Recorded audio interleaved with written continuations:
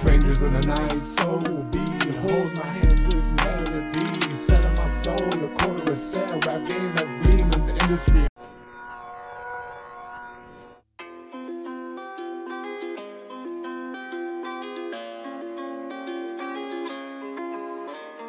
Strangers in the night, so behold my hands to this melody, selling my soul, a quarter a sale. Suave on the beat.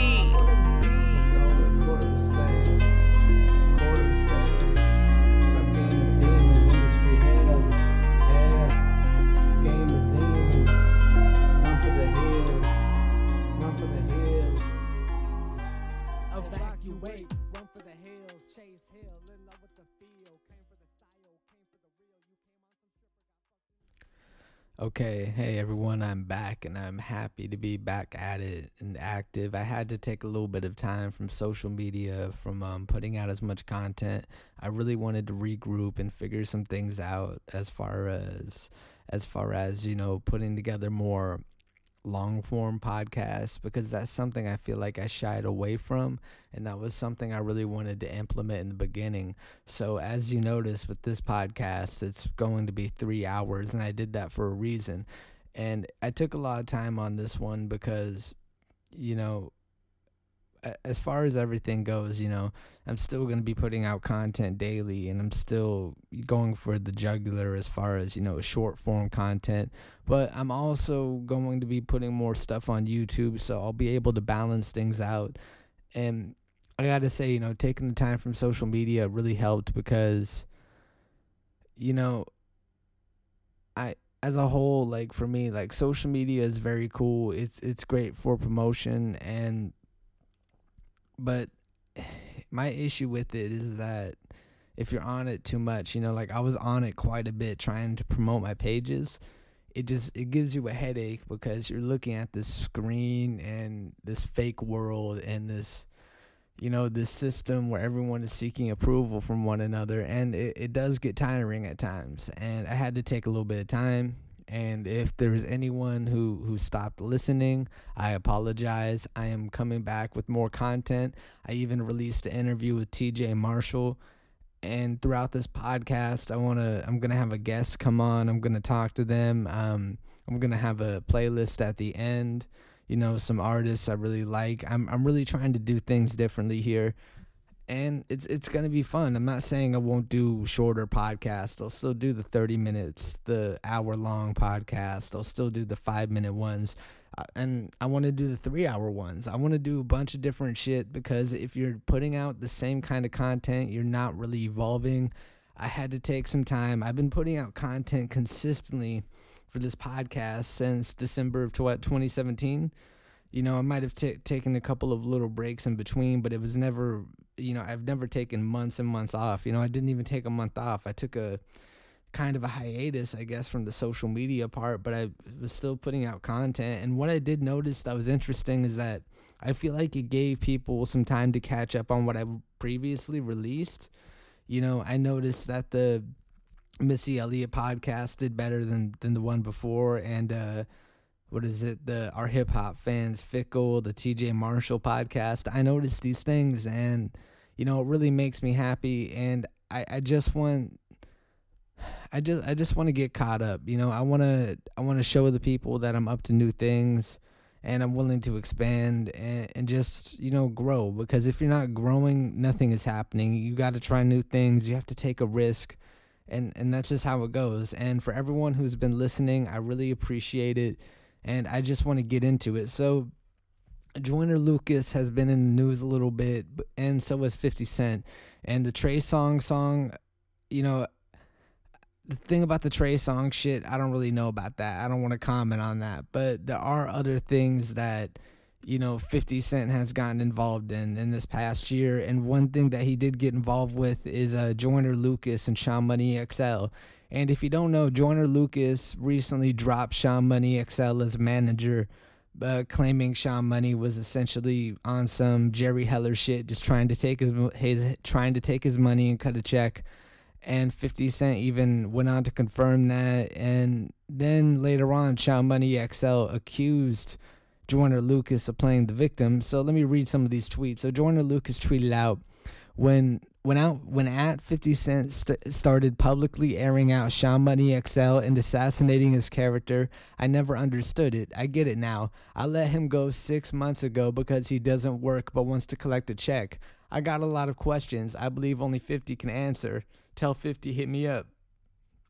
Several hours later, Sean Money fired back and said Lucas wasn't telling the truth. These rap dudes tell lies and always want to act like victims, he wrote. And I mean, the thing is, I wasn't there. You know, what is hearsay and what isn't. But overall, it's just a really weird fucking thing considering, you know, Sean Money XL, he does have a lot of experience.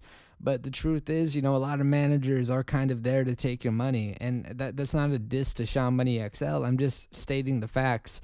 You know, a lot of young up-and-coming artists get ripped off by managers who really don't have any direction for them. So it goes to show that the people that you put in your corner, they can make all the difference. So, you know, with everything, you know, this whole entire situation with Joyner Lucas and Sean Money XL, it's pretty sad because Joyner Lucas is gearing up to drop ADHD. And I want to say this, I'm really impressed with his album rollout as far as his records go. You know, Young and Broke, ADHD with Logic.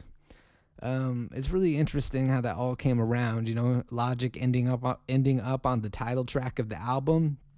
And I gotta say, I'm just impressed overall by Joyner and his work output and his craft. I think ADHD is gonna be a great album, and that's what really makes this sad. Like, I think Sean Money XL, if he did anything negative, I really think that he is gonna have to pay the consequence, and his reputation is doing that. You know, you build up this negative reputation, and it can fuck you up. I mean, look at Birdman. Birdman was fucking people over for years, and it's insane.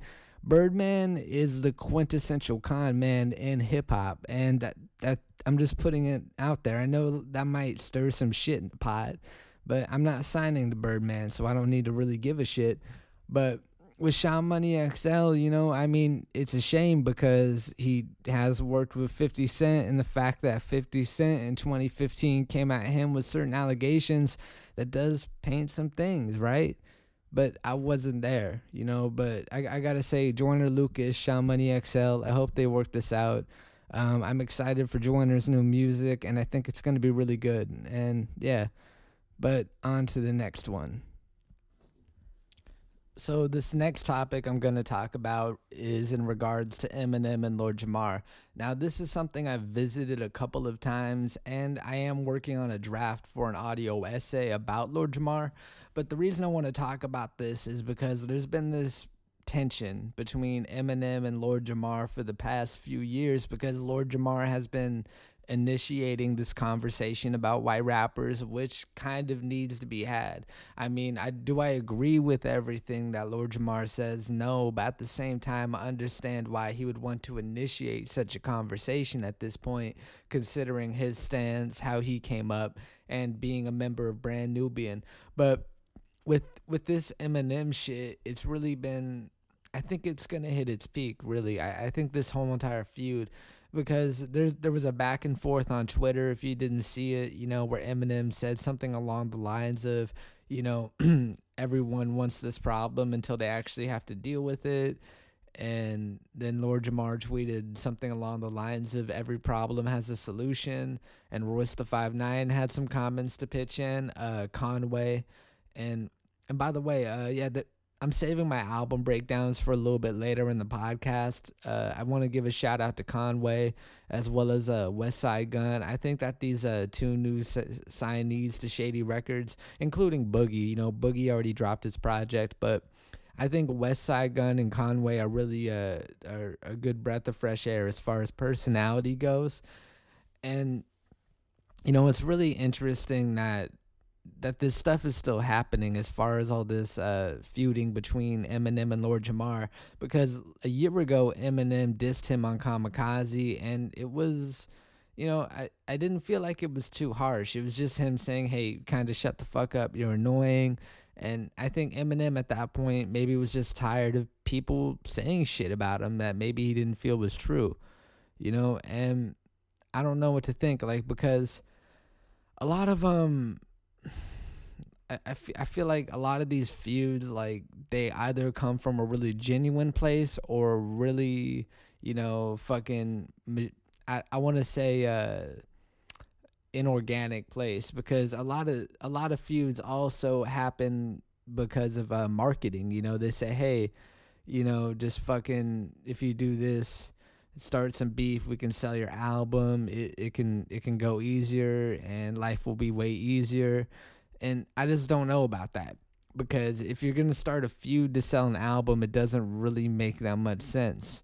I don't know. I think that what really kind of makes this refreshing is that this is a real feud. This is a real issue. They really don't like each other. Like, there are problems, and that's just a fact. Like, they don't like each other, and all this rumination. There's just been this lingering tension for the past few years between Eminem and Lord Jamar because of these comments about white rappers, Yellow Wolf having to jump in, and Royce the 5'9". Like, everyone has chimed in about their opinion on this. Everyone from MGK, et cetera, et cetera. So I think Lord Jamar shaked up the game a little bit, and he introduced some topics. And agree or disagree, I think the thing that's good is, like, the fact that you can introduce a topic and people can disagree with you, and that's the beauty of having an open conversation. But as far as Lord Jamar, I'm wondering, does he have a diss track in the mix? I think, like, does he have a diss track hidden away? Like, he could, and that wouldn't surprise me, because Lord Jamar is pretty sneaky. And I mean that in, like, the sense of, like, as a hip hop artist, you can't underestimate him, like, because he's still a good artist and a good writer. So I think it would be stupid for Eminem to underestimate him. But Lord Jamar did say in an interview that Eminem is better lyrically. So maybe, like, he's not really trying to go at Eminem in that kind of manner. I think it's more of a question of his impact on the culture and if Eminem really cares as much. And listen, Eminem, I think his resume speaks for himself. I think his knowledge very much speaks for itself. I think it would be foolish, too, to say Eminem is not a pioneer. It would be foolish to say Eminem doesn't know his shit. He does know a lot of things. He keeps his ear to the underground just as much as I would say Lord Jamar. It's just, the level of popularity that Eminem is at, it is true. I think, like, that there have been advantages that Eminem has had, and that's not, you can't really deny that. But overall, I just got to say, like, as far as this situation, I hope it does get resolved, whether it, I just wanted to stay on record. I don't think these two are going to fight. It's not going to happen. I mean, Eminem was on Conway's single Bang, and it's like he was trying to revitalize his beef with cannabis, which was kind of interesting. So either way, I think Eminem is just at a point where he's not really fucking around, and I don't think Lord Jamar is either. I think Lord Jamar has always been honest about how he feels about Eminem, and I can admire that. Agree or disagree, controversial or not, Lord Jamar is shaking things up a little bit, and he's introduced a conversation that has to be had. And Eminem, if he does come with a diss track, I mean, I would like to see that. I mean, who would not like to see that battle? I would. Same time, what does it really do? Well, I want to talk a little bit about Bad Boys. If you don't know, they're making another Bad Boys movie, and I don't know how to feel about it yet. I don't know if I should be excited, or fucking, I don't know, cringed out. I feel a couple of ways about the trailer, and it's interesting because what I do like is they have Martin Lawrence and Will Smith. I think that is a really nice addition. But let's take a look at this trailer. I'm just reacting, people.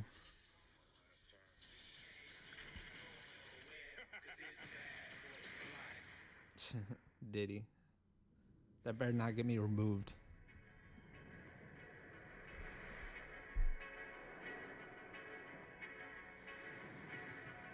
Alright, there's a Porsche and shit. Hey! Oh, shit. Oh. Come on, man. You can get that buffed out. No, you can get that buffed out. Okay, so the banter is still kind of there. Talk. Knock, knock. Mighty PD, get down! What the hell happened in knock and talk. Hands behind your head right now. I got this. Okay, it's about to get Penetrate bad. This man's soul with my heart. What? Watch and learn. Sir, I realize that you're scared. You know, sometimes fear. Ouch. How deep you think you got in his soul? I'm done, Mike. I'm retiring. So I just want to say, Will Smith, like, he has no time for anybody. Like, goddamn, Will Smith is out here shooting fucking 90 movies a year. Holy shit. I wonder if, like, Will Smith, The Rock, like, Tom Cruise, if these guys ever get home to their mansion. Like, it must be a trip. Like, you have all that fucking money. Like, do you get to enjoy it? I mean, shit. Like, I mean, making movies must be fun, but... Damn. I mean, either way, I'm kind of excited. Let's see what happens in this trailer. Oh, here we go again. Hear You want it. your legacy to be muscle shirts and body counts? Look at this mess. It's carnage. I didn't do all Yeah, this. they You brought didn't back the Shoot chief. anybody? Oh, come on, Captain. You know I shot some people. Yeah. Fuck me. Fuck. It's crazy. In these streets, I never trusted anybody but you. I'm asking you, man. Bad boys. One last time. One last time. Yes. Okay. We trying to do them all. We're not just black, we're cops too. We'll pull ourselves over later. So the jokes are still there. But the best part comes at the end. It shows them, they're doing the shots like if they're being goofy or doing action. I've been telling your ass for a year. Shit, Mike. These are like HD. God damn.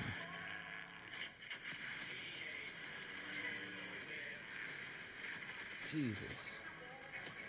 It's getting more ridiculous. Shit. Bad boys. Here it is. What's she gonna do? What's she gonna do when we come in? No, never. Y'all will never do that again. Yeah, and you fucking up the lyrics, which take a long time to learn.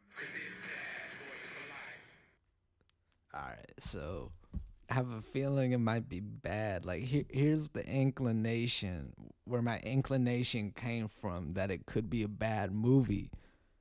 It's coming out in January. January, that time is notorious for terrible fucking movies. I'm not even gonna lie, like, it's a bad time for movies. I mean, like, fuck. I mean, I wish the best, but, I mean, I think it's gonna be like, I mean, like, listen, Bad Boys, they're popcorn flicks, you know, like, they're there to be fun. If you can't go to watch a bad boy movie with Martin Lawrence and Will Smith and take that shit too seriously. So I have a feeling I'll probably enjoy it and have fun, you know. Yeah, speaking of movies, I'm going to go see Pennywise tonight, and I'm going to talk about that later in the podcast. I'm recording this in segments a little bit, and it should be out on Monday. So if you're listening to this right now, it's probably Monday. But right now it's Friday. I'm just going through these topics. But yeah, tonight I'm gonna see it after I run some errands. But yeah, Bad Boys, man, Bad Boys overall, like, I am excited. I love the original ones because what I really liked about the original ones was, like, they didn't really take themselves seriously at all. And, like, that was the fun part. Like, they knew what they were doing. They really weren't overthinking shit. You know, and it was when Michael Bay was kind of allowed just to be Michael Bay and be over the top stupid, and he really didn't get criticized. But I'm kind of excited for it, you know. Bad Boys, like I said, I'm a fan. I'm probably gonna watch it. You know, I might smoke a little bit, but yeah, I'm gonna have to keep an eye out for that in January. You know, new year, new me, shit. But I want to talk about Jay-Z. Apparently, Jay-Z made this deal with the NFL. And people are angry because I don't know if you guys remember, but I believe it was last year when Travis Scott was going to play the Super Bowl.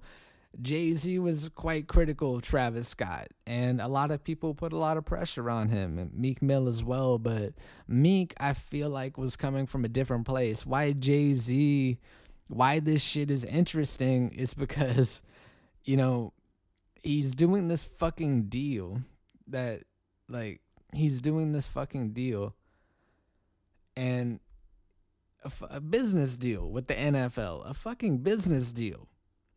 And he was talking this shit, criticizing Travis Scott for performing, and he made a fucking business deal. Isn't that confusing? I mean, this isn't just me trying to shit on Jay-Z, but what the fuck? Why would you do that? Like, what kind? Like, it really goes. You got to eat your words, all right. If he knew he was going to be making this deal months ago, he should have thought about that. But even if he didn't, he should issue an apology to Travis. I mean, not even public. Just hit him up, be like, "Hey, man, I'm fucking sorry. Like, I came across like a dick. You know, I mean, what the fuck? Like, you're really gonna do that? Like, here's the issue sometimes with old people, all right? I have nothing against Jay-Z. I love him. He's great. Sometimes they have too much shit to say, and they're hypocrites, because it's fucking really hilarious to hear how he's like, nah, Travis, like, if you do that, it's not in the support of black people. It's not in support of the black community. Well, what does this jackass go and do? He goes and signs a deal with the NFL, the people who are putting pressure on Colin Kaepernick, and I don't know what the fuck is happening. You're signing this multi-million-dollar deal. It's bullshit. And you want to criticize Travis Scott, this up-and-coming kid. I mean, not up-and-coming. He's established. And I don't want to say up-and-coming. No, he's established. He's put in the work, and he's fucking laid the foundation. And you're going to, put him on blast and try to make it seem like he doesn't care about the black community. Like, him doing that is spiteful when he's a... Fuck. I mean, listen, you're getting paid to perform at one of the biggest events ever. And this is actually, I want to give a shout out to Akon, because Akon is a cool motherfucker. Because in an interview, I saw this in the Travis Scott documentary, and I remember Akon was in support of Travis. And he's like, hey, listen, if you were a young artist, like, why would you not want to perform at the Super Bowl? Like, it's a big opportunity.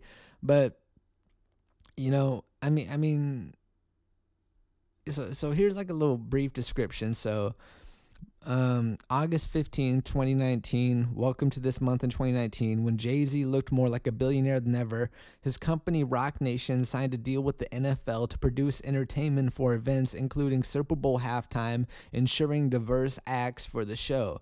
Okay, that's hilarious. So pretty much he was criticizing Travis for working with the NFL. Now he wanted to make a business deal so he could work with the NFL and bring black people to perform at the fucking Super Bowl. The shit he didn't want, the shit he was saying, hey, no, we shouldn't perform at the Super Bowl and support it. Now he's like, no, let's make it more diverse. Let's feed into this agenda. Listen, this all just seems like bullshit to me. This is all like, listen. It goes to show a lot like these rappers, like they talk all this shit, but they're not really willing to back it up to the fullest extent, because as soon as a paycheck gets cut, things change, right? It's fucking stupid. And I feel bad for Travis, because that's fucked, man. Like, god damn, Travis Scott is such a good fucking artist, and to get criticized like that, I mean, like, listen, like, I like Jay-Z, but it's like, what the fuck? What in the fuck? What in the actual fuck? What are you doing? You do that bullshit. You criticize him and you say these things about, oh, like, this isn't in support. I'm gonna find the exact quote. What did Jay-Z say to Travis Scott? I read it in preparation for this, but I forgot, because now I'm angry. I'm legitimately angry, and I don't know, like, it's just stupid.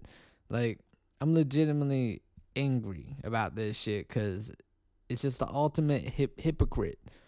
Like, I get rappers are hypocrites usually. I understand that. We're all contradictions. We're all human. But this is insane. I mean, this is just some shit. This is an old article, but this will most likely reveal what I need. Earlier today, it was revealed that Sicko Mode rapper Travis Scott would be joining Maroon 5 at this year's Super Bowl halftime show. The decision came as something of a surprise, as Rihanna's refusal to perform due to the NFL's treatment of peaceful protester Colin Kaepernick essentially made the decision a political one.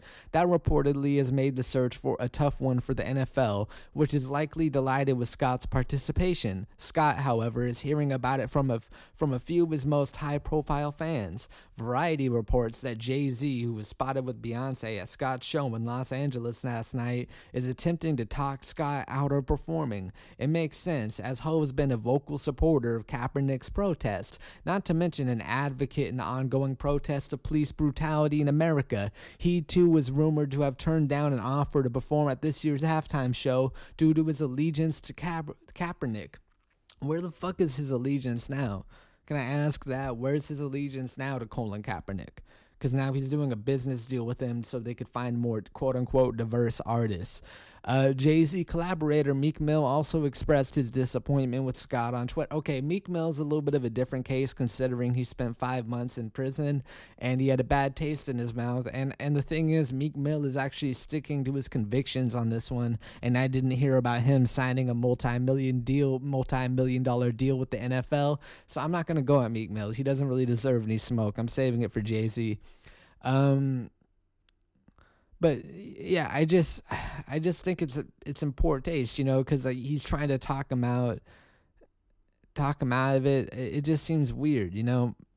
It just seems weird that like he got all this judgment, all this fucking criticism, like even from hip hop fans. This is why fucking hip hop fans bother me. Because like they were fucking really criticizing Travis Scott, saying these negative fucking things about him, and then all of a sudden like, oh, it's all good.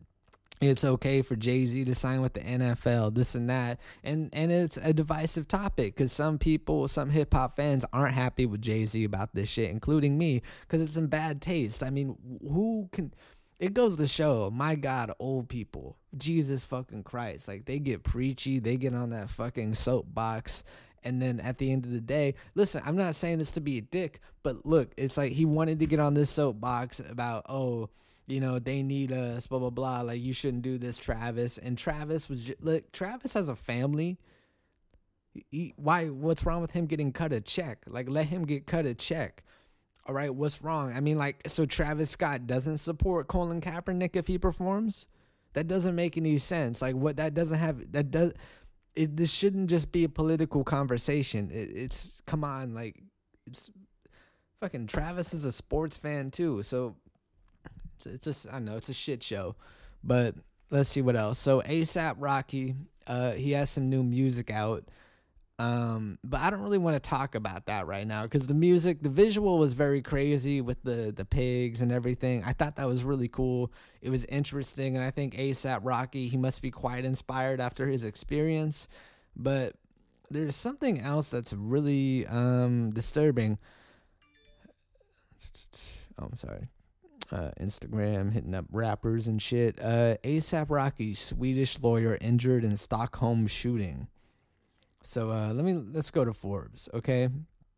So top line, a prominent Swedish lawyer who represented rapper A$AP Rocky was shot in the Swedish capital of Stockholm on Friday morning. This was definitely planned. Police are treating it as an isolated incident, and several people have been arrested for questioning, officers said. Henrik Osinlaje, or however they say his name, was shot in the head and chest and reportedly called the police himself. Holy shit, he got shot in the head and chest and called the fucking cops. With emergency services responding at 8:59 local time, Swedish newspaper Expressen reported he was taken to hospital in an ambulance. A spokeswoman for the Swedish Bar Association confirmed to Forbes that Lilje was the victim of the shooting. Police are investigating the matter as an isolated incident. It is not known whether the lawyer was targeted because of his work. Witnesses say they saw a person wrestle with the lawyer in a stairwell in central Stockholm before he was shot and used the neighbor's phone to contact police. Police have arrested a woman, reportedly also a senior lawyer, who had previously been banned from contacting Lilje.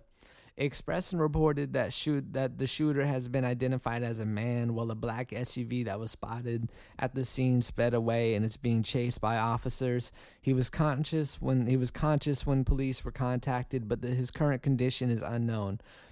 And let's see, crucial quote, the people. All right, so yeah, so this situation is just crazy because I do have some theories, you know, like I all right, like such a high profile case, A$AP Rocky, he's defending a foreigner, and a performer, an artist in his home country. So I could imagine that maybe someone, maybe the mafia, Sweden probably has a mafia. I wouldn't be surprised if they maybe took offense to that. You know, there's a number of crazy things that could happen. I mean, goddamn, like that's just fucking unfortunate though. You know, I wish the best for the guy. Like, I'm happy ASAP is out. That guy didn't deserve to get shot. The lawyer, you know, but I hope he pulls through. I hope he's okay. I wish him the best. And yeah, you know, it's just unfortunate when this kind of shit happens to people, because I don't, you know, who the fuck wants to see this kind of shit? No one does. You know, nobody wants to see someone get shot over some shit like this. You know, it just makes me sad, you know, like this is not what the fucking hip hop culture should have to deal with. You know, we shouldn't have to deal with this kind of like a bully type behavior of, oh, you defended this rapper, we're going to shoot you, you know? And it's like, even, you know, the manager of T Grizzly was killed when the vehicle was shot up in Detroit. And there was an article, you know, the reason I waited to talk about this, because there's been so much happening. I had to take time to really let everything sink in. All this music, all this, you know, all this news that's been happening. A car transporting T Grizzly was shot up in his hometown Detroit, resulting in the death of his manager and aunt. God, that's fucking terrible. Jobina Brown. Local law enforcement states the shooting occurred Tuesday night with bullets aimed for his Cadillac Escalade as it was stopped. TMZ details Grizzly was exiting the vehicle as it was stopped, and a shooter approached on foot, fired, and hit Brown on her left side. Brown reportedly screamed right before the shots were fired. Grizzly nor the driver were injured, and police have not confirmed if he was the target. He did stay at the scene while the driver called authorities. Brown passed on the way to the hospital. She was 41 years old. So basically, fucking, yeah, aunts are getting killed, family members are getting killed, you know, lawyers are getting shot at. Like, what kind of, it's like this time we're living in, you know, it makes me think, like, have we gotten, how far have we gotten from, you know, the Tupac and Biggie shit? You know, are we really getting on the right track? Are we really doing things right? And, you know, as I record this, today is Saturday, and it is the anniversary of Mac Miller's death. The date is, September 7th. So it's the anniversary of Mac Miller's death. And some news did come out about his drug dealer. And I believe, he was taken into custody. I'm just going to pull something up. But I just want to say rest in peace to Mac Miller. Swimming is still one hell of a project. Probably one of his best albums. You know, he put out a lot of amazing music. But it's just really heartbreaking, you know, like everything ended like this. But Mac Miller's alleged drug dealer, breaking down the case against him. So let's go. Complex.com. I'm Complex.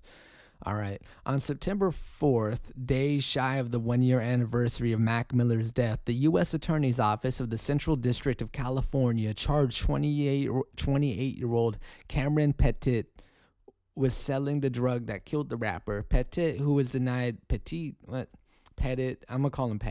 who was denied bail by U.S. Magistrate Judge Maria Adero per the Fed's request, faces up to 20 years in prison. Despite the eerie timing, the case was not timed to coincide with the anniversary of Mac's death. Mac's death, not Max. Max. Mac. Guys, spokesperson, U.S. Attorney's Office spokesperson Thomas Mazowick told these names are terrible. The government released a 42-page criminal complaint against Petit that goes into the details surrounding the night Mac bought the drug that killed him. Here's a breakdown of what those documents reveal and a summary of the case against Graham and Petit.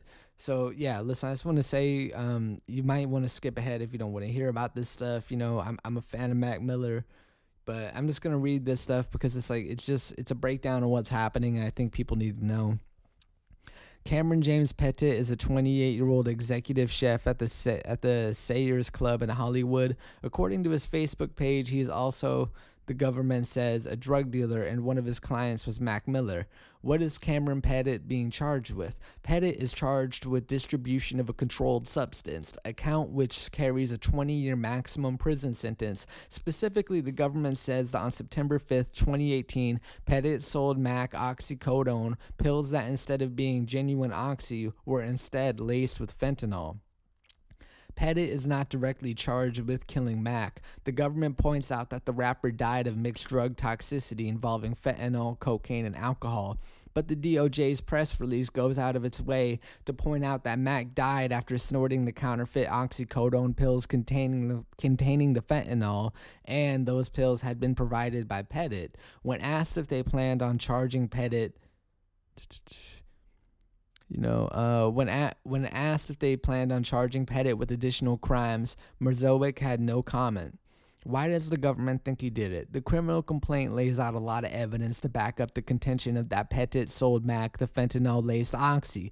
Texts between Pettit and Mac, the drugs themselves, panicked Instagram DMs between Pettit and a friend after Mac's death became public, and more.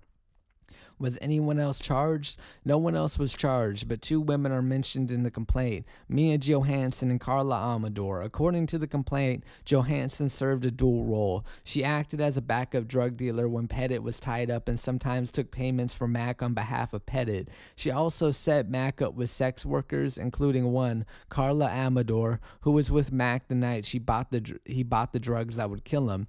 Amador, the government says, also goes by Carolina Cortez, and under the name has starred in adult films. When asked by Complex if any additional people, including Johansson and Amador, would be charged in the case, Merzowick again had no comment.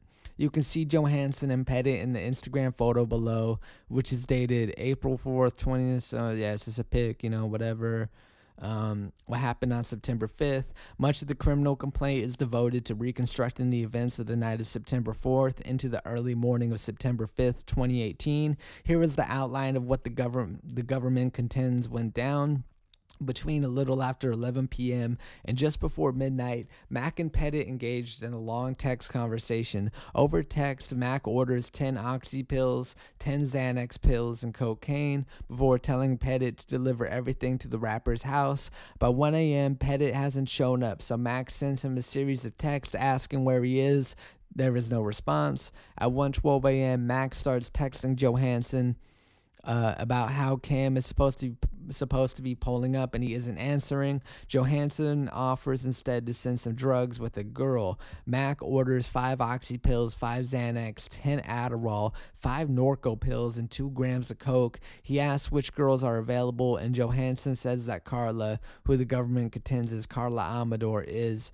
Just after 2 a.m., Pettit finally gets back to Mac, apologizing for getting sidetracked. He arrives and delivers the drugs to Mac a little before 2:30 a.m. It's a little unclear when Amador arrived that morning, but by 2:30 a.m., Mac is texting Johansson and buying an extra hour with Carla.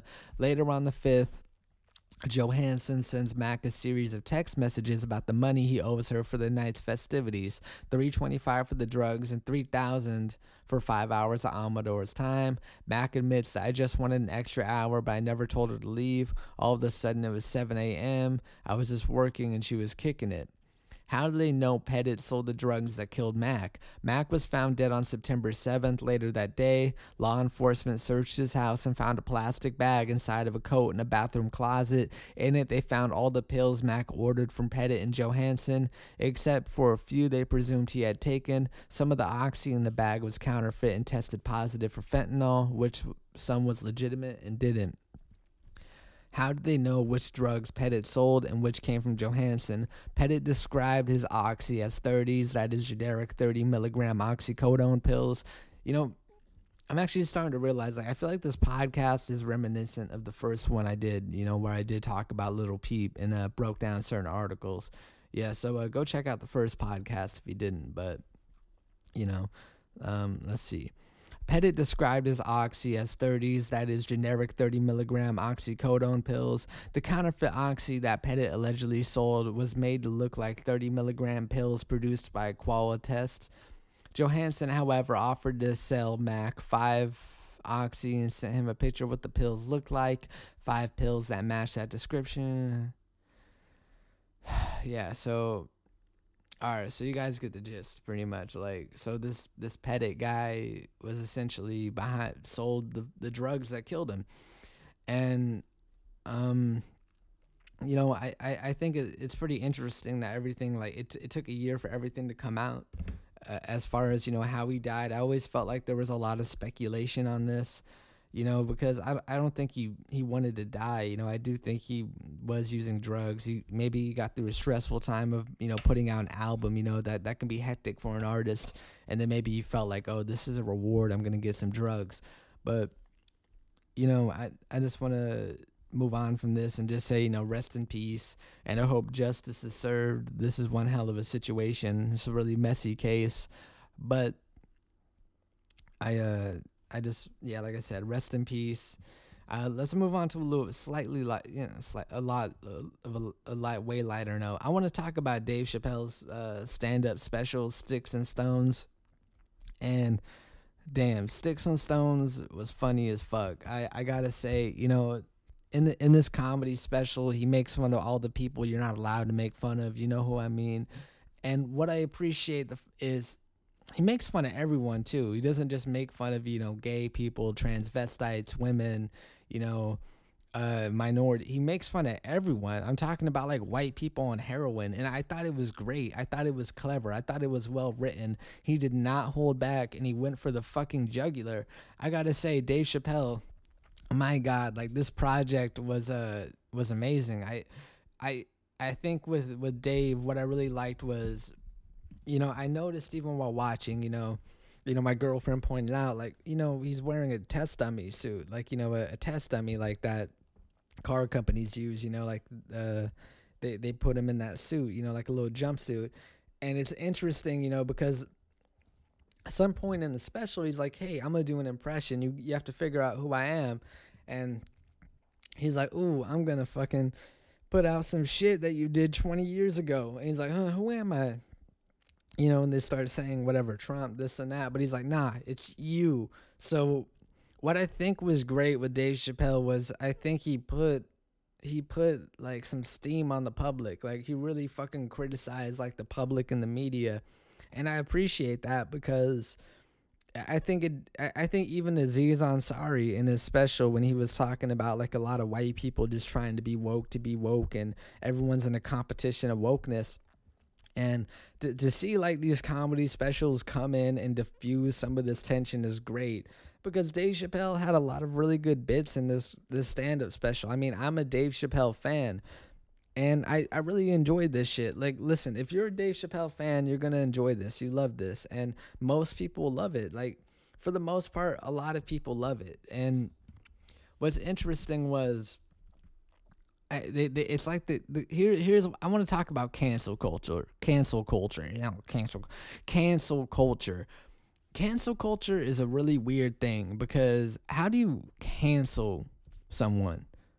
Like, you can cancel a person, but basically, all right. So if you don't know, Dave Chappelle, like, how they set up the Rotten Tomatoes scoring for Sticks and Stones was this. So instead of letting it be rated by the public, they let a couple of really liberal critics rate it, and they gave it a 0%. And then when they opened it up to the public gave it a 98%, which is pretty interesting. So I think like the powers that be, maybe not the powers, but like whatever, certain media outlets, I think they wanted to paint a picture, because listen, Dave Chappelle just said fuck the media a little bit,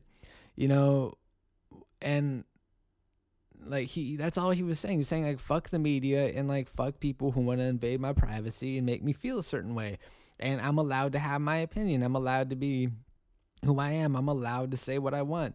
And I think that's a powerful message, because agree or disagree with Dave Chappelle, I mean, his jokes were funny. I was laughing at them. I mean, the part where he's talking about, he's like, oh, you kill some white heroin addict in my kitchen. They're like, what the fuck, man? You shot me. Like, it was hilarious. Like, I mean, come on. Like, it's just hilarious. But I think Vice, what bothered me was Vice, wrote this fucking article, and It's called You Can Definitely Skip Dave Chappelle's new Netflix special, Sticks and Stones. The comedian doubles down on misogyny and transphobia in both the special and the hidden bonus scene that follows.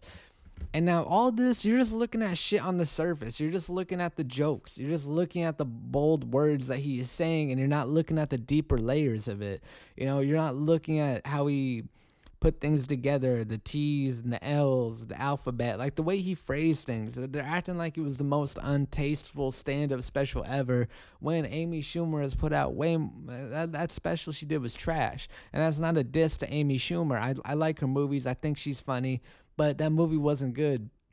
And that stand-up special wasn't good.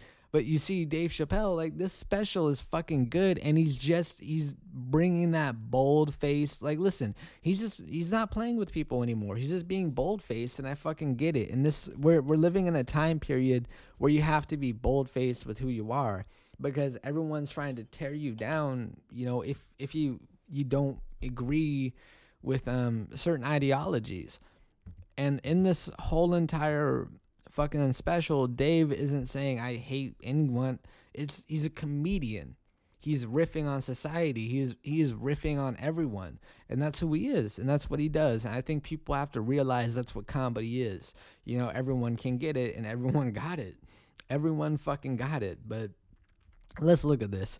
Dave Chappelle made a return to Netflix Monday with a new stand-up special, Sticks and Stones. Fans quickly realized that if you watch until the very end, the special has a secret epilogue called The Punchline, where Chappelle answers questions from audience members who went to his separate Dave Chappelle on Broadway stand-up show last July. The special takes the comic's anti-wokeness shtick to a new level, and the whole thing is repetitive and exhausting enough that it's a slog to even make it to the Q&A. Chappelle's controversial 2017 Netflix specials like Age of Spin, Dave Chappelle Live at the Hollywood Palladium, and Equanimity and the Bird Revelation honed his voice as a comedian wary of progressive criticism. That voice is even sharper in his latest, as how I'm going to say it, sharper in his latest special. At one point in his routine, he says he doesn't believe Michael Jackson molested. All right, let me look at this. Let me figure out who this person is so I can roast him. Taylor Hosking. Okay, I want to roast you later, but let me just save this. Let's see. He says he doesn't believe Michael Jackson molested young children. He continues by saying that if Jackson did, the children should have felt lucky the first time was with the king of pop, adding, "Do you know how good it must have felt to go to school the next day after that shit?" All right, so if you didn't see the special, but if you probably did, what I hate about these articles is like they don't look at shit with comedic context. They just take it and put it on paper. So on paper, it may look bad. Yes, I'm pretty sure a lot of like comedy bits, if you put it on paper, it fucking looks bad. A lot of rap lyrics on paper look bad, but on a song they sound good. Just saying. But Chappelle also returned to his now infamous obsession with making fun of trans people, saying, "Trans people hate my fucking guts, and I don't blame them. I can't stop writing jokes about these people."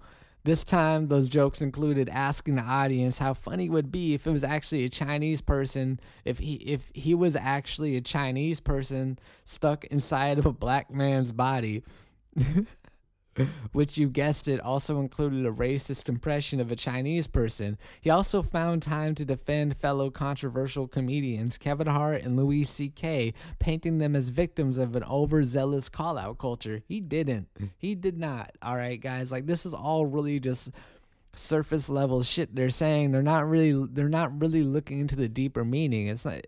Dave Chappelle isn't condoning any of the shit that was said. It's just interesting. But in the context of that joke where he says he's a Chinese person in a black man's body, like, they're not pointing out, like, in the special, he's saying, like, if I were walking around, he's doing this racist impression, you'd be like, "Dave, that is a terrible racist impression," and blah, blah, blah. He would be like, "This is how I feel on the inside." And, like, it was, the context of it is hilarious. It's not just some bold-faced offensive thing just being said to be offensive. Oh, God, all these other Dave Chappelle's new stand-up is offensive in all the wrong ways. By the time the Q&A plays at the end of the special, Chappelle has already shown his unapologetic approach to courting controversy. His answers put that into even starker view. He says that a white woman left one of his practice sets for the special at the Punchline Comedy Club in San Francisco, telling him, "I'm sorry I was raped." Chappelle says he replied with, "It's not your fault you were raped, but it's not my fault either. Ta-ta, bitch." To which the audience laughs raucously, as though that were a real punchline. He then followed with a story about sparking an unlikely friendship with the trans woman who says he was laughing the hardest out of anyone at the trans jokes at the practice set. Strange story of camaraderie seemed to highlight the common accusation that Chappelle is only interested in repairing his relationship with marginalized groups if he doesn't have to change anything about himself. Chappelle has always been a daredevil comedian willing to take a controversial stance or downplay a serious controversy for laughs. Hold up, sorry. Chappelle has always been a daredevil comedian, willing to take a controversial stance, yes, or downplay a serious controversy for laughs, including his 2000 skits about R. Kelly's court trials. Okay, these skits, mind you, as someone who has been a fan of Dave Chappelle and seen those skits, it's not like he's downplaying it. He's fucking just, if anything, he's amplifying it. Because there's a skit where he's playing R. Kelly and he's like, "I wrote a song called Piss on You, Piss on You." And it's obviously not downplaying it. My fucking God, they're even going back to the Chappelle show. They really want to go at something I love. But now he chooses to blatantly ignore the historic criticism against his style of comedy and new loud and clear criticism from the trans community. His approach comes off like a defiant rejection of change at any cost, as he keeps going down this path, drawing attention to the worst aspects of his important career. The biggest cost will be tarnishing his own legacy. I don't think Chappelle tarnished his own fucking legacy. Goddamn, I don't think, alright, I want to say this. Fuck cancel culture. Dave Chappelle is going to be all right. No, his legacy is not tarnished. And, he made jokes about Kevin Hart in the comments he said, and it was interesting. Everything was interesting. It was funny. But, Kevin Hart, basically, he got into a car crash recently, and, I just want to say, speaking to him, just get better. I heard he had a back surgery, but it's from page 6. Kevin Hart's car lacked important safety features which could have prevented many of the injuries he suffered in a car accident earlier this week. The souped-up 1970 Plymouth Barracuda Hart was riding in did not have a 5-point harness and a roll cage. The features are critically important for cars like Hart's, which have a 720 horsepower engine. Still, the comedian was lucky to be alive this week after the September 1st accident. A Mulholland highway left him with 3 spinal fractures. He has since undergone back surgery and will require physical therapy to make a full recovery. So, I wish him best of luck and everything. I wish him a speedy recovery. God bless him. This is sad. Like I said, a lot of shit has just been going on. This is why I have to do such a long fucking podcast. I have to get all this shit out here. I gotta say that. Please, get better, feel better, and God, that's just an unfortunate situation for Kevin. But that's crazy. Yeah, it didn't have a roll cage in the car that fast. Fuck. What else? So Nicki, I don't think a lot of people cared, but Nicki Minaj announced her retirement. And I think she tweeted something, and I got to say I don't think it really I don't really think she needed to say anything. I just feel like it just doesn't make too much sense. I feel like she doesn't have to say much, because when rappers say they're retiring, they always come back. That's what bothers me, because she's going to come back in a couple of years with another album or some shit, and, and she's talking about, she wants to have a family, and I understand. If she's really retiring and hanging up the wigs and shit, good for her. If she wants to live her life, good for her, It just seems like, and then I'm seeing these articles that says Nicki Minaj apologizes to fans for insensitive retirement. Listen, it's not what. God damn it, these people are so soft. What the fuck? Well, she's apologizing for her retirement tweet. come the fuck. It was not insensitive. It's not like she said, fuck my fans, you assholes, I'm retiring. Fuck you, fuck you. It's not like she said that, you know, like, and now she's saying, I'm still right here. Clarifies her retirement announcement. I'm still right. All right, so this doesn't make sense, Nikki. What kind of shit is this? This feels like a Conor McGregor ploy. Like, I'm retired, wink, wink. After the announcement of Nicki Minaj's retirement exploded on the internet, the super bass songstress returned to Twitter and clarified what she meant by retiring. The news initially hit on September 5th. I've decided to retire and have my family, Nicki, 36, tweeted. I know you guys are happy now. To my fans, keep repping me. Do it till the death of me. X in the box, cause ain't nobody checking me. Love you for life. Fans were shocked to learn that Nicki was stepping out of the spotlight when she previously mentioned a new album. The Swallow singer broke her silence as she responded to a fan who asked her to address the retirement thing. I'm still right here, Nicki replied to a worried fan on Twitter. Still madly in love with you guys, and you know that. In hindsight, this should have been a Queen radio discussion, and it will be. I promise you guys will be happy. No guests, just us talking about everything. The tweet was abrupt and insensitive. I apologize. And all right, I guess, yeah, to call it abrupt, but I don't think it was insensitive. I mean, shit, it's just Twitter. It's not like you said, hey, fuck everybody, you assholes. But I gotta say, in a weird way, I kind of feel bad for Nicki. I feel like, you know, all this controversy and shit, if she does retire, I feel like it's a bad note to retire on for her. All that shit with Cardi B. I feel like it just didn't paint her in the best way, and it's kind of sad considering where she was. But I do wish her the best. You know, she's still a good artist. It's just like sad, like to see like how everything can really go if you don't, you know, put your chess pieces on the right side of the board. And yeah, it's kind of sad because I did notice there was a big Nicki Minaj hate train. Guys, there was a Nicki Minaj hate train. That's undeniable, and it does make me sad because it's like, you know, she did have great records. You know, I'm not a fan of really what she does too much now, but she did have some great records, and if she does retire, I think that's, you know, like, wish her the best, you know, go start a family. My issue is it's just rappers that never retire. Jay-Z comes back, everyone comes back, Eminem came back, everyone always comes back, you know, they can't get enough of it. It's a rush. But, you know, either way, when she goes on Queen Radio to discuss it, whatever she plans on doing, yeah, best of luck to her, you know, because she doesn't need to do music, you know, she can do movies, she can do other things like 50 Cent, you know, 50 Cent for the most part, he can drop a song here and there, but he's pretty much retired from music at this point. He's more focused on other things, you know, and this might just be a good time for Nicki just to move in and work on her business and shit. So, yeah, I gotta just wish her the best of luck and everything. And she has had some good music. Her mixtapes, early mixtapes were really good. And I think, like, that's when I really got put on to her. And, you know, you got to admit, like, listen, that Monster verse that she did with Kanye and Jay-Z, she bodied two of the best rappers ever. She bodied Kanye West and Jay-Z on that Monster record. She had the best fucking verse. That's right there. So, yeah, Nicki's a killer. She came in out rapping these dudes, and whatever writer she wrote it or not, listen, I wish her the best of luck. Whatever it may be. I felt like the way she did it, you know, and then like kind of backpedaled was a little weird, but it is what it is. But on to Danny Brown's Dirty Laundry track. I love this video because this is just Danny Brown being Danny Brown in this ratchet-tastic, you know, kind of this ratchet ass music video where he's just riding around acting a fool, beating the shit out of old people.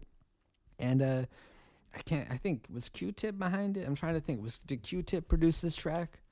I don't know for sure, but I knew that earlier in the year he was working with Q-Tip.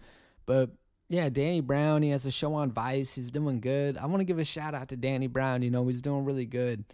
And fuck, I mean, I'm just a big fan. Like, this project that he's doing is really interesting, and I'm excited. You know, that's all I really gotta say. I'm really excited for what's happening. I think music is exploding. There's so much great underground music too. And at the end of this podcast, I have a playlist set up. I have recommendations. I got shout outs. I have some mixtape picks.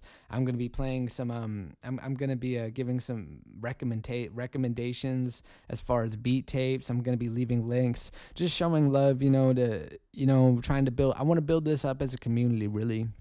As far as Chase Talks Hip Hop, I'm trying to really build a community. I have an email list. I'm building this YouTube channel, my podcast. I'm organizing my SoundCloud, and it's crazy because basically my 2020, I'm trying to kick off the year and just make sure everything is updated. I'm just updating all my systems, get a desktop, cameras. It's really just been the year of upgrading, and it's been a slow burn. It takes time, but I'm just happy to be here, and podcasting is just fun. I get to sit back and talk about this shit, be a hip hop head and just be careless about it. And it's really cool. And yeah, I just want to say thank you guys for listening. I really appreciate it. And I just want to get into some album breakdowns.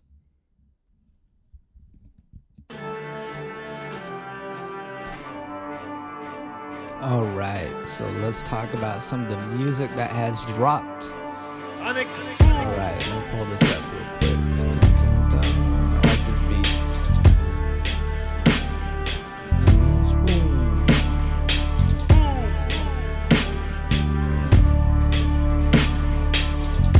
All right, so I have a slurry of music to review, kind of. Pretty much I've had the chance to listen to all of these projects, and because there's so many of them, I don't want to take a million years to break down every single track, but I want to jump in and just do some rundowns as far as MGK's Hotel El Diablo. I'm going to be honest, I did put out a podcast stating how excited I was, and it really didn't disappoint. I thought that this was MGK's. I think after everything with Eminem, he really took a reprieve and he came back stronger, because I really feel like this project is a huge improvement on everything else he's done before, even the cover. I really like what he's doing, but one thing is It goes to show that adversity can really sharpen you up, because all that bullshit with Eminem really did help him in this case, because I think it lit a fire under him. And if we go through the records, whether it's the intro, which was, it was a cool intro. El Diablo was great. Some of the singles, Hollywood Whore, Burning Memories, A Message from the Count, Truck Norris, Death in My Pocket. I wasn't too into the lead single with Trippie Redd, that just wasn't for me. Waste Love, I Think I'm Okay. No, it's not a bad one. So this album, is just full of MGK going off, and I think this is what people wanted. People wanted MGK to do his thing and put his passion into what he does. And it didn't disappoint, because I'm not saying MGK doesn't put passion into his previous projects, but you can't deny that, before, listen, that EP he put out, the Binge EP, was not good. I'm going to be completely honest. I did not like Binge at all. I really didn't like it.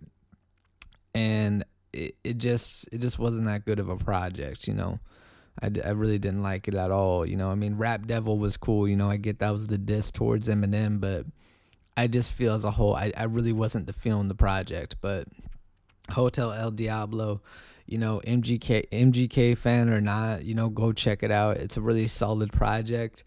And I want to move on and talk about Joel Ortiz, Monday. Pull up this track list.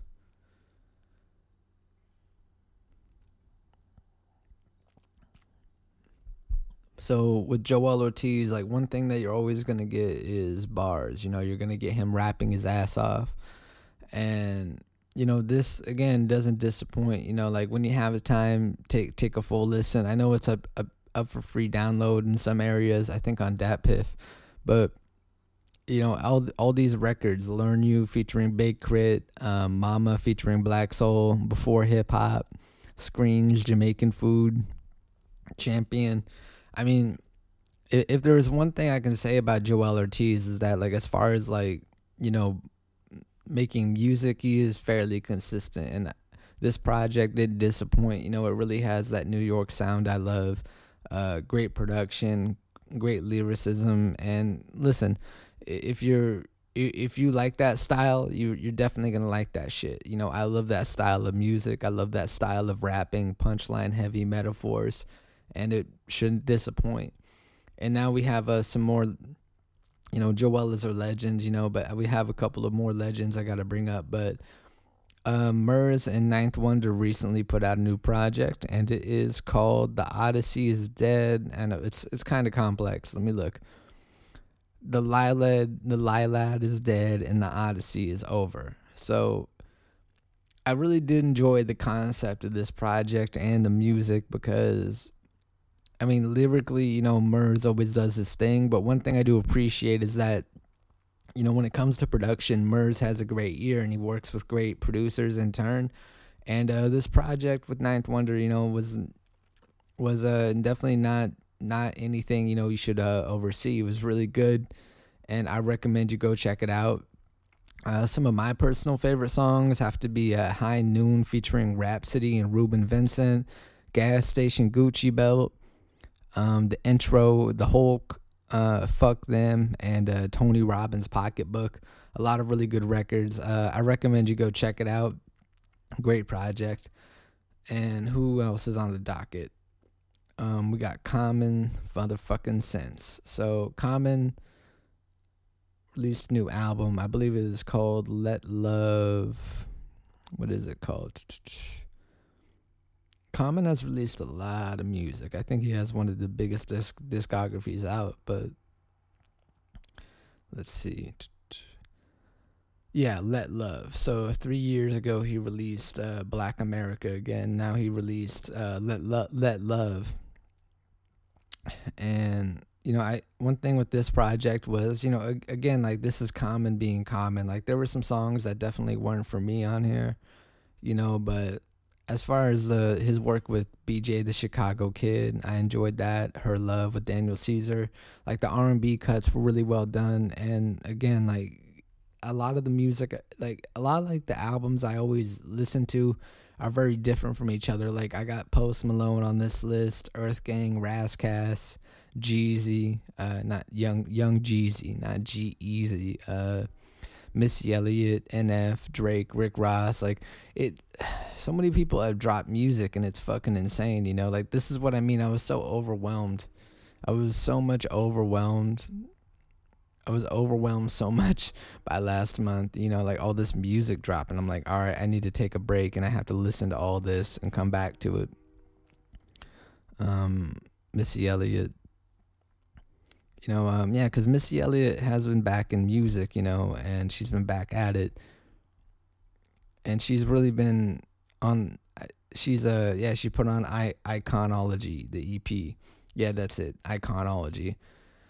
And, again, yeah, solid project. You know, I think it was a great return to form for Missy Elliott. You know, I thought the music was good. It wasn't over the top. You know, she got with Timbaland, and it just worked, you know. Like, yeah, it really, I think what made the project work was the simplicity of it. You know, it was a good EP, short and sweet and to the point, really well done. So hats off to Missy Elliott. And by the way, I'll leave a link. I did a podcast titled Missy Elliott is a Trailblazer. Feel free to check it out.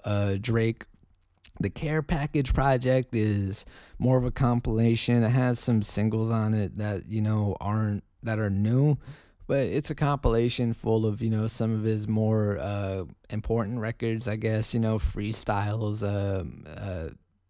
what is it? The Dreams Money Can Buy, stuff like that.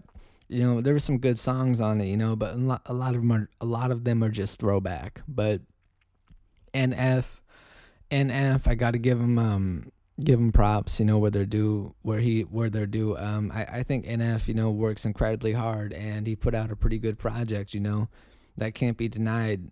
I'm just, as a fan of, like, just really good music, you know, I think like last month, didn't disappoint, and NF, like there were some standout there were some standout records on there, whether it's Time, the intro track, and a lot of the content just is surrounded about dealing with anxiety at such a level as an artist, what you go through mentally. And I found that really interesting, and I thought that was cool that he was willing to share that and put that out there. So hats off to NF and everything that he's doing. Rick Ross, Port of Miami. I'm not a big Rick Ross fan, so when I listened to this, it's a cool project, but like I said, like I feel this way about like Rick Ross and Young Jeezy, where it's like I fuck with their music and I do like them, but it's hard for me to really want to sit through a full album, you know what I mean? And that's where like for me, I'm not. It's like for me, like I really have to be in the mood to want to hear it. But as far as projects, if you want some good music, you want some bangers, you want something that's gonna sound good and rattle your trunk, I recommend Young Jeezy's new Thug Motivation, 104, and Rick Ross's Port of Miami too. And who was next on the list? All right, we got Rascass. Okay, we got the legendary Rascass coming out of the woodworks with a really solid project. And this was something like I was literally scrolling on iTunes and I was like, oh shit, Rascass. Soul on Ice Volume 2. And you got features from CeeLo Green, Immortal Technique, Styles P, Snoop Dogg. It's really interesting. It's a great project, and he does provide a lot of perspective on the current state of hip hop. So I suggest you go take a listen. And who else do we got on this list? Okay, we got motherfucking Earth Gang. So Earth Gang has been doing really well. They popped up on Dreamville's compilation. I think they're also signed under Dreamville.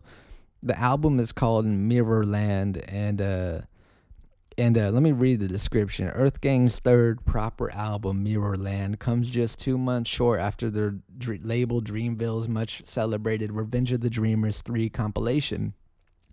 The recording sessions for that project, as documented by the camp themselves, seem more like friends hanging out than MCs going to work. From Mirrorland, however, the duo was all business, reclaiming the space they once made for label mates and collaborators to deliver a more concentrated storyline of their lives as young hip-hop outcasts. Everybody's trapping, everybody's hard, everybody's fucking, everybody's broad. They declare with audible boredom on La La Challenge on Up. They revel in finding success while moving outside of typical hip-hop circles, and then they come back around to offer fans an alternative to the status quo on this side. They've tapped just a handful of guests to help tell the tale, most notably Young Thug, T-Pain, and Kehlani, artists whose voices are similarly distinctive, all while making music under a name that declares them proudly of this world. And who else? Malik, Aaron Ray. Some of my personal favorite tracks have to be Swivel, Bank, the La La Challenge. Like I said, I think J. Cole, too, he's on a roll, like with the artists that he's finding and the people that he's scouting, Loot, I've been looking into Loot. When you have time, check out Loot. He has some good music in the woodworks. I know, like, I want to mention this, too. If you're a hip-hop artist, email me using, there should be a link below in the description. If you use Chase Talks, let me pull it up, make sure it's the right one actually. But yes, if you email me using Chase Talks Hip Hop Podcast at gmail.com, if you have any dope music, beats, content, anything that I can promote, an album, whatever, if you have a service, let me know so I can promote it. Music, I can play it, whatever it is you got. I'm looking for people to interview, underground artists. So who else? Cassius recently released a project, and if you don't remember Cassius, he's worked with Eminem and on the re-up. I think he was at one point signed to Shady Records, but really what's messed up is I feel like they underutilized him, and I do feel bad in the case of Cassius because he's so fucking dope, and he did get underutilized in such a way. But he has been dropping a lot of music. Earlier this year, he released The Art of Living under X-Ray Records. Then he put out CH4. Pull up this track list real quick.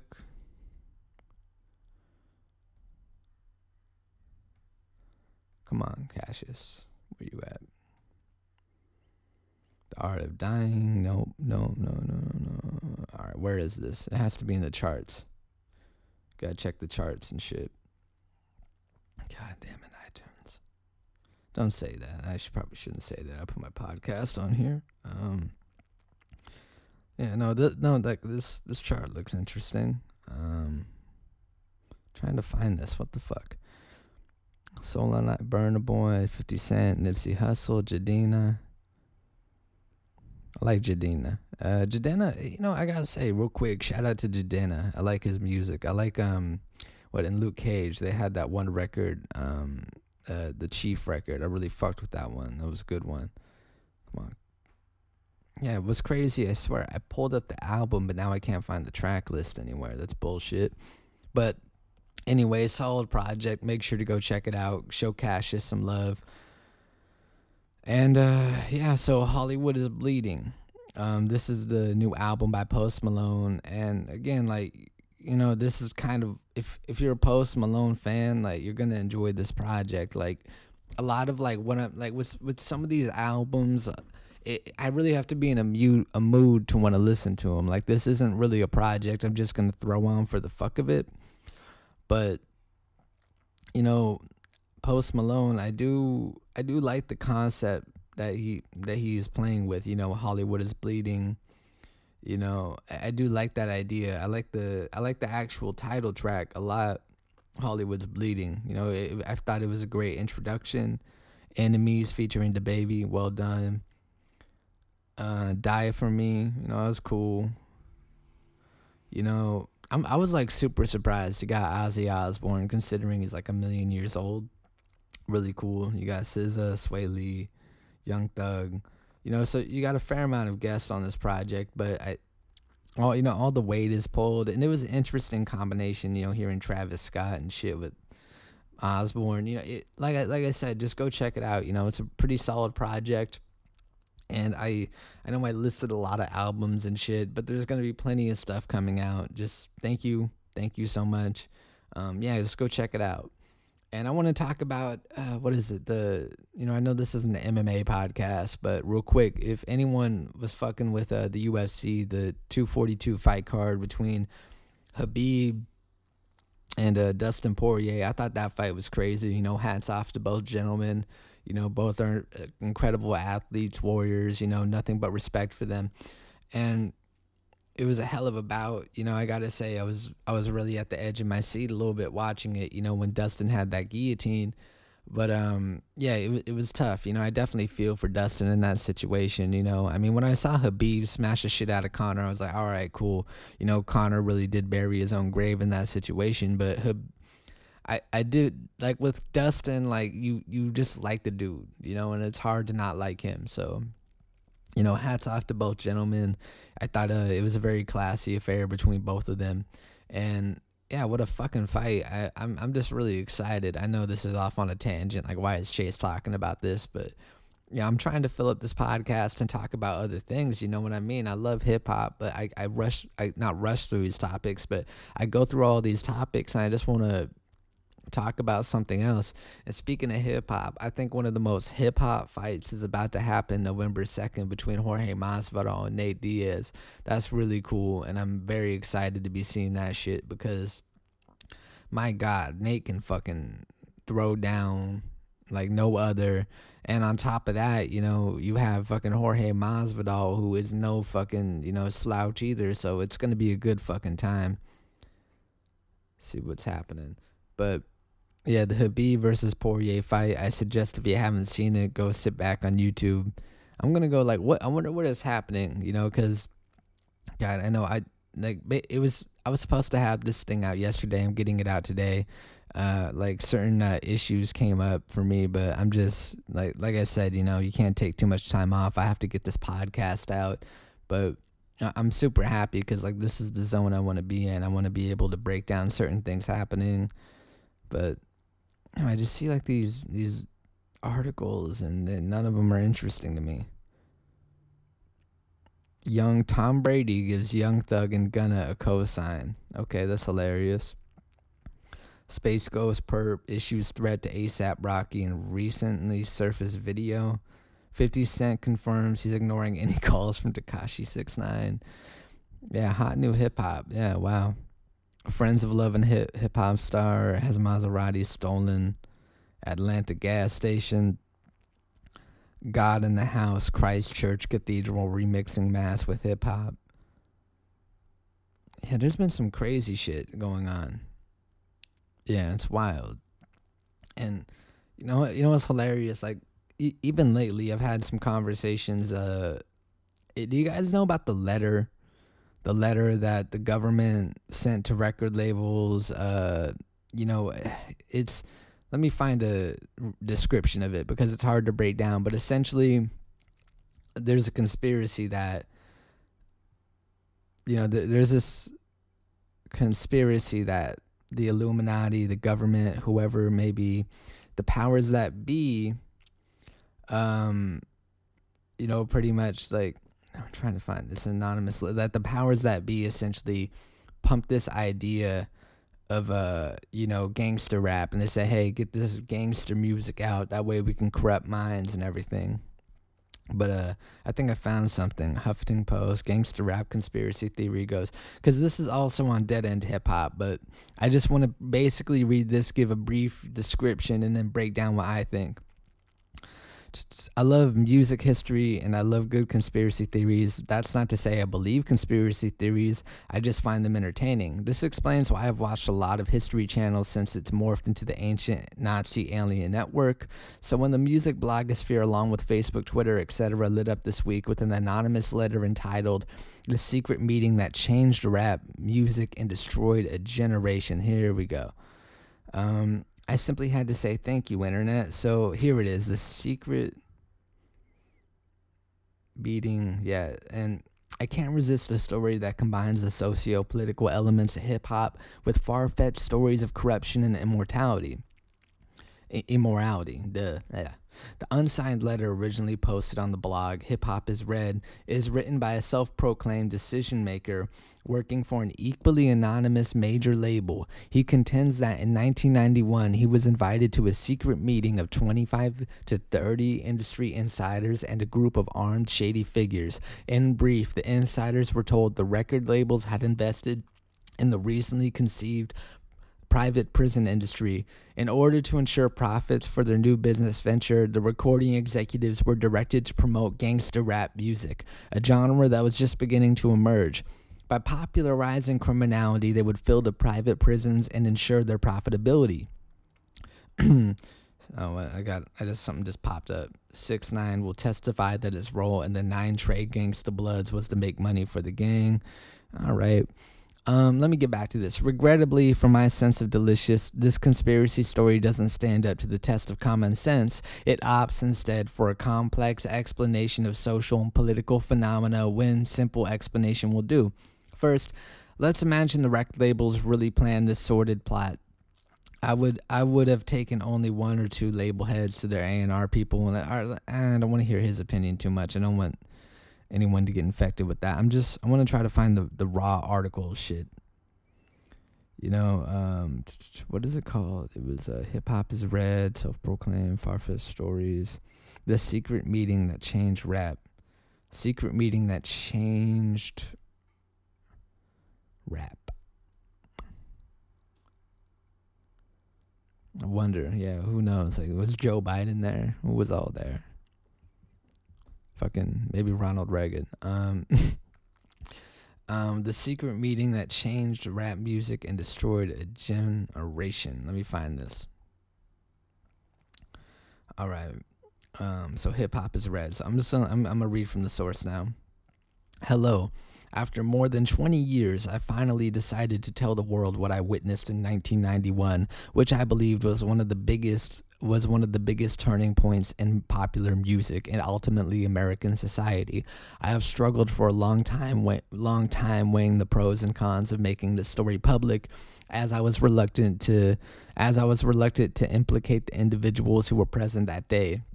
So I've simply decided to leave out names and all the details that may risk my personal well-being and that of those who were like me, dragged into something they weren't ready for.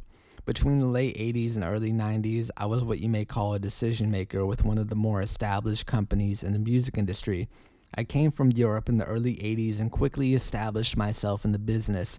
The industry was different back then. Since technology and media weren't accessible to people like they are today, the industry had more control over the public and had the means to influence them any way it wanted.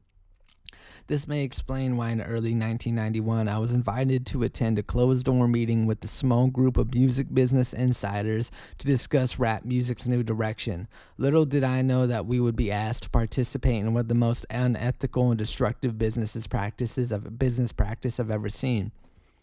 The meeting was held at a private residence on the outskirts of Los Angeles. I remember about 25 to 30 people being there, most of them familiar faces.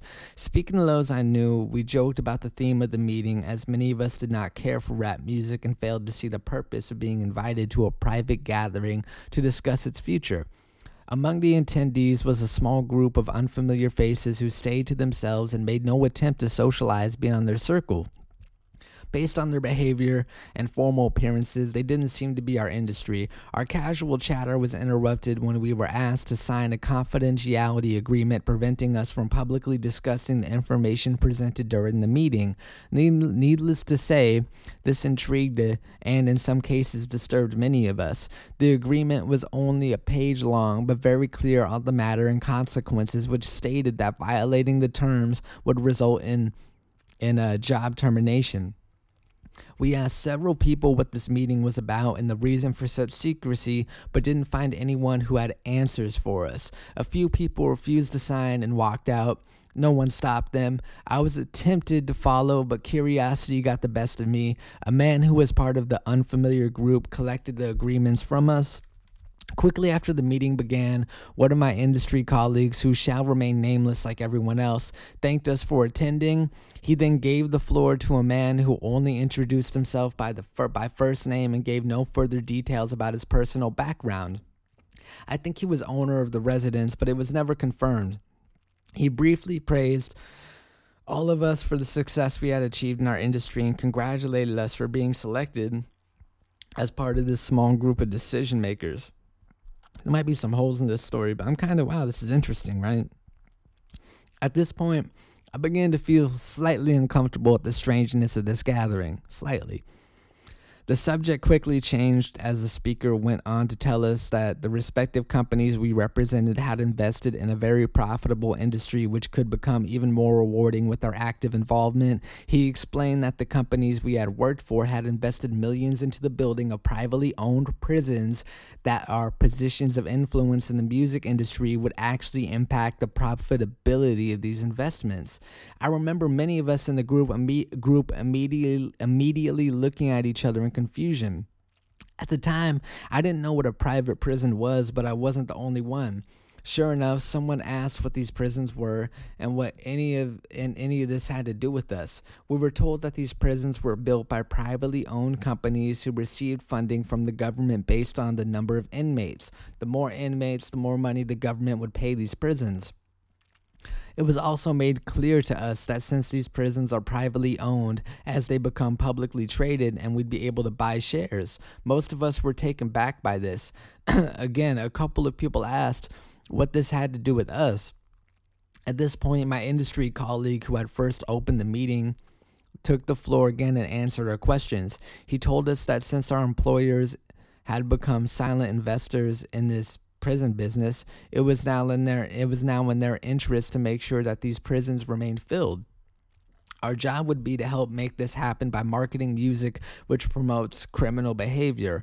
Rap being the music of choice, he assured us that this would be a great situation for us because rap music was becoming an increasingly profitable market for our companies.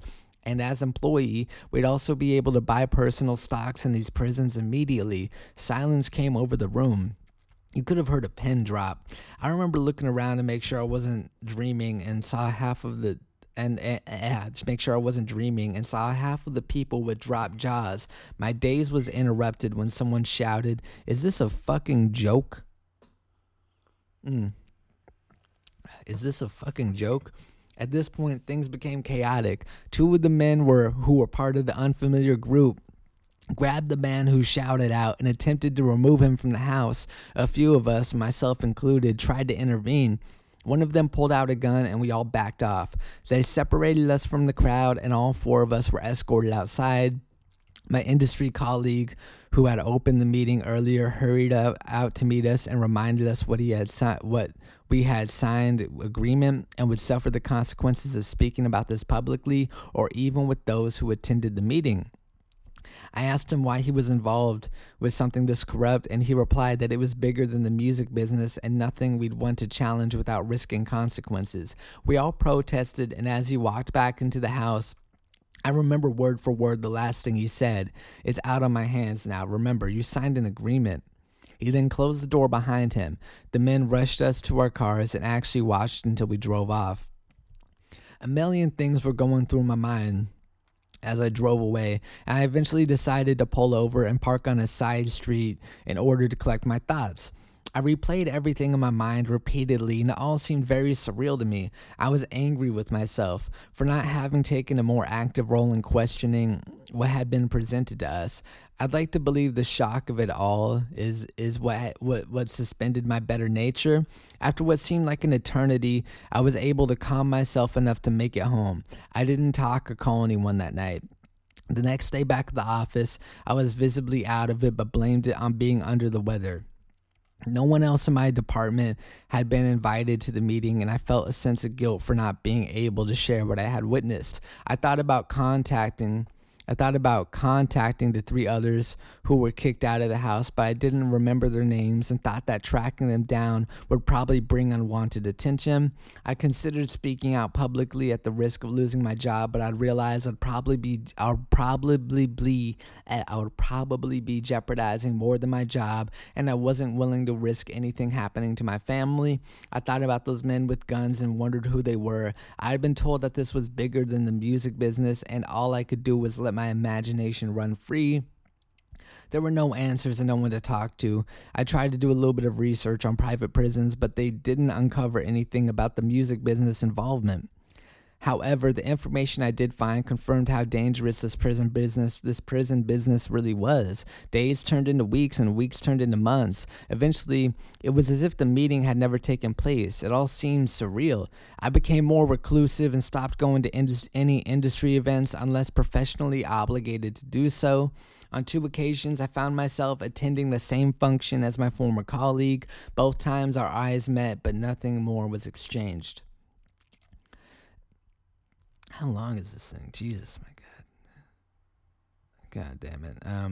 As the months passed, rap music had definitely changed direction. I was never a fan of it, but even I could tell the difference. Rap acts that talked about politics or harmless fun were quickly fading away as gangster rap started dominating the airwaves. Only a few months had passed since the meeting, but I suspect that the ideas presented that day had been successfully implemented. It was as if the order had been given to all major label executives. The music was climbing the charts, and most companies were more than happy to capitalize on it. Each one was churning out their very own gangster rap acts on an assembly line. Everyone bought into it, consumers included. Violence and drug use became a central theme in most rap music. I spoke to a few of my peers in the industry to get their opinions on the new trend, but was told repeatedly that it was all about supply and demand. Sadly, many of them even expressed that the music reinforced their prejudice of minorities. I officially quit the music business in 1993, but my heart had already left months before. I broke ties with the majority of my peers and removed myself from this thing I once loved. I took some time off, returned to Europe for a few years, settled out of state, and lived a quiet life away from the world of entertainment. As the years passed, I managed to keep my secret, fearful of sharing it with the wrong person, but also a little ashamed of not having had the balls to blow the whistle. But as rap got worse, my guilt grew. Fortunately, in the late 90s, having the internet as a resource, which wasn't at my disposal in the early days, made it easier for me to investigate what is now labeled the prison industrial complex. Now that I have a greater understanding of how private prisons operate, things make much more sense than they ever have. I see how the criminalization of rap music played a big part in promoting racial stereotypes and misguided so many impressionable young minds into adopting these glorified criminal behaviors, which often led to incarceration. 20 years of guilt is a heavy load to carry, but the least I can do is to share my story, hoping that fans of rap realize how they've been used for the past 2 decades. Although I plan on remaining anonymous for obvious reasons, my goal now is to get this information out to as many people as possible. Please help me spread the word. Hopefully others who attended the meeting back in 1991 will be inspired by this and tell their own stories. Most importantly, if only one life has been touched by my story, I pray it makes the weight of my guilt a little bit more tolerable. Thank you. So, okay. There's a lot. Jesus Christ. It's a lot of fucking reading. Okay, so I don't really know, man. Like, cause like it can go both ways. Like, this can be all be truly utter bullshit. None of it was really real. It could be somewhere in the middle. It could all be true. But one thing you can't deny is, private prisons, they do fuck over a lot of people. They do put a lot of minorities in jail, and they do wrongfully convict a lot of young people. And it is true that a lot of you can buy shares in these private prison industries, and it's really crazy. And to think that in 1991, if there really was this whole entire plot, I mean, that's incredibly elaborate. The only thing I'm wondering is, because what is it? This was 1991 this happened. In 1989, wasn't that when NWA debuted? So gangster rap was already there, but I'm wondering, were they trying to say, oh, we're going to promote it more? I'm just wondering because, because there's two sides to this coin where gangster rappers are reporters, you know what I mean? They're reporting what's happening. So I'm thinking, did they have the influence? Did the environment have the influence? It's a really weird thing. If this really happened and if they really put all that music on the airwaves to corrupt young people and to fill up prisons, then maybe it worked a little bit. I mean, because, there are a lot of young people in private prisons, a lot of black people, minorities, and it's a fucked up situation, And just, looking at this article, if let's say everything in there is true. I say everything in there is true. All right. It would make sense to a degree that the prison industry would want to, go to the music industry and say, hey, how can we influence people? Because it is true that the media, especially in that time without the internet, there was a huge control factor that you can't deny. But my God, this just trips me out in so many ways. It really does. This whole entire conspiracy of the prison industrial complex and hip hop's role in it. This is why I love conspiracies. That's why I love conspiracies. They really make you think. Might have sounded muffled. No, conspiracies, they really make you think in this in this vein. And now we can have this prison industrial complex kind of conversation, but it's wild that, in the case of hip hop, being a hip hop artist myself,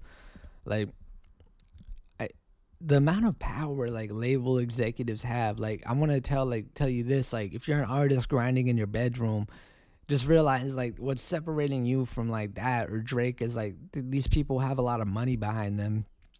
And the one part that really resonated was when whoever was in charge of the meeting said, oh, it's out of our hands. And I'm thinking that would make sense, right?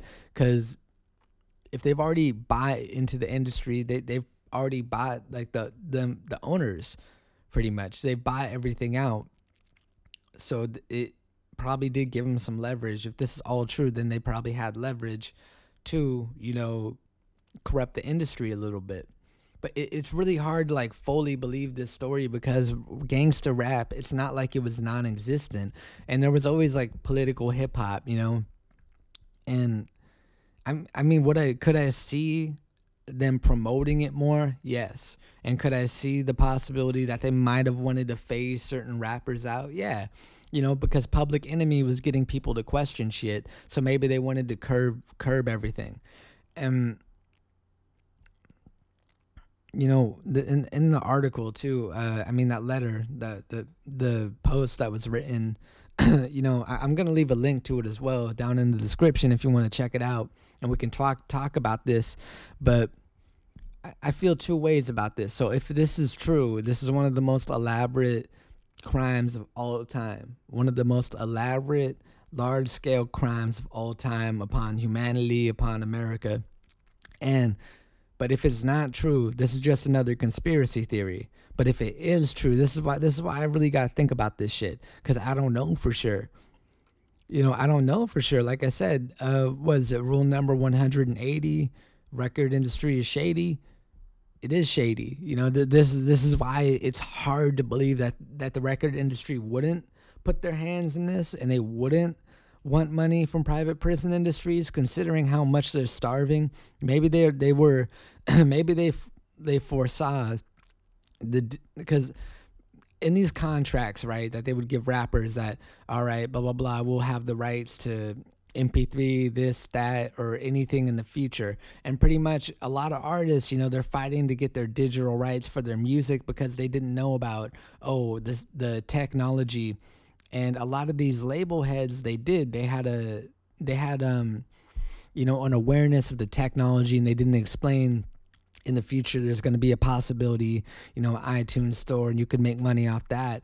But they wanted to screw people over in the future. So what they did was they put it in the contract, we'll get this, and any other form of your music in the future. It's a tough way to explain it, but considering everything that they'll do to an artist, is it really hard to believe that they would do this? You know, that they would put a bunch of fucking minorities in prison. It's really not too hard to believe. That's where I'm at. You know, like, it's fucking crazy.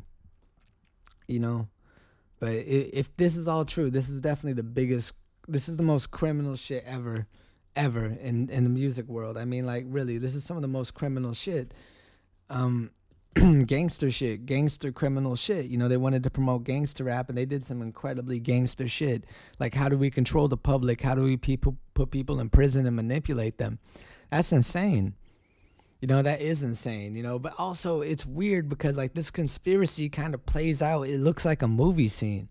You know, reading it, I'm like, is this real? Like, I don't know. Like, it's so surreal to think of, you know. Like, maybe that's how, if this was real, when that guy was there, that must have been how he felt. Like, this is really weird, confusing. I don't know how to feel about this. It's a strange thing. You know, I want to ask you guys, like, what do you think about it? Do you think this is a real conspiracy? I mean, obviously it's a conspiracy, but do you think that this could have really happened? Do you think there's no way? Do you think it's somewhere in the middle? Because, I mean, maybe, like, this meeting might not have happened, but maybe the meeting didn't happen in this specific way. Maybe my one theory is that this person is a creative writer, an author of some sort, a blogger. Maybe they put together this really cool story, this really interesting, enthralling story, and to get our attention, because it could play out like a movie in some scenes, you know? Like, this is a huge conspiracy, you know, considering if they really streamlined gangster rap to put young black people, you know, minorities, Hispanics, whoever, in prison and feed that industry so they could buy shares, that is some of the most cold-blooded shit ever committed on American soil. And, you know, if it's all real, you know, I want those people to come to justice, because that's a fucking travesty. But it's also a weird thing, because as a hip-hop fan, I do enjoy a lot of gangster rap, you know, like West Side Connection, Ice Cube. And a lot of this music was already in place before this meeting. So, I mean, what was it? Were they just upping the promotion budget? Because America's Most Wanted, to me, that's a gangster rap album, but it's also one of the it's a very political rap album too. So this is where I'm coming from, because that album, was that released in the 90s? Was it released in 91? Let me look. That song is that album is full of a lot of political records, you know, and it's Ice Cube's best album. You know, it's his debut. It's definitely a great album. America's Most Wanted, you know, like, if you look at the lyrics of it, it's gangster rap, but there is also very much a political message to it. You know what I'm saying? Like, there is a political message, and it's very liberal, and it's just weird to look at, considering the content of the project. Like if they wanted to, I don't know, if they wanted to corrupt people, I don't know how this album would do it. So I'm just thinking, because this project was released in 1990. Oh, okay, all right. So maybe I'm wrong, but this is still somewhat of a gangster rap project, but it's like gangster political rap, hardcore rap. And this was a year before the meeting, so maybe they saw the potential of it. Maybe they wanted to take out any form of positivity from it and then manipulate it. And then whatever, later down the line, we got trap music and this and that. I don't know. I don't know. Like, maybe, is this all just an elaborate hoax? Probably. It's a mind fuck, really. That's all I have to say. Like, this has to fuck with your head a little bit, you know? And I know how I'm going to keep on going on about this. This is just really weird, and I have a lot to think on. But I just want to say thank you guys for listening. You guys are awesome. You are the reason I do this podcast. I want to give some shout-outs. I know I haven't been up on social media, but I want to give a shout-out to TJ Marshall, Husaray, Justin Pines, Natalie Federal. I'll make sure to leave some links. Who is VGT3? Make sure to go check out his blog.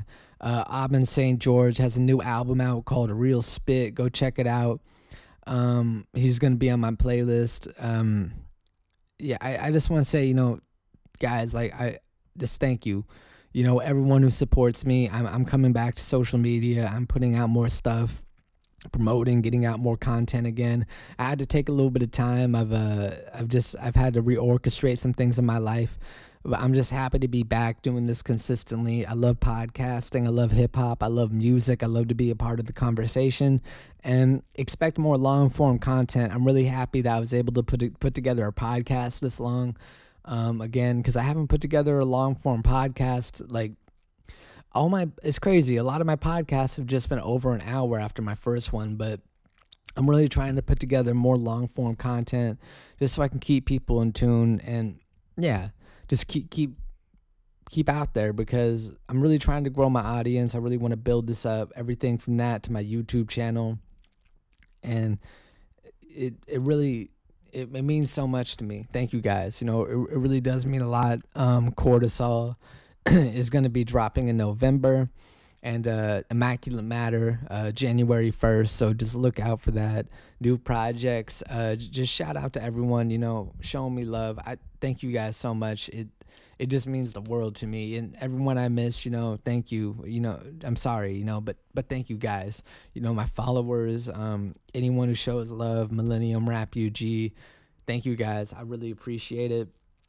And yeah, please send me your music, content, all of that. I had a great time. And I think, like, if you guys send me more of your music, I'll be able to put together my playlist. My playlist will be put together way faster. And yeah, I want to promote people. You know, there's a lot of great music out there. There are a lot of people who deserve to get their voices heard. And yeah. Anyway, I just want to say thank you guys, and I just want to let you guys in on a real treat. This is a record from TJ Marshall. I recently interviewed him. Feel free to go check that out. I'm going to play this record for you. Like, get the title of it real quick. Blah, blah. Pulling up the title. I'm Gonna Be Great by TJ Marshall. All right, I'm going to play this. I'm going to get the hell out of here. Thank you guys for listening. Peace and love. I'll see you around.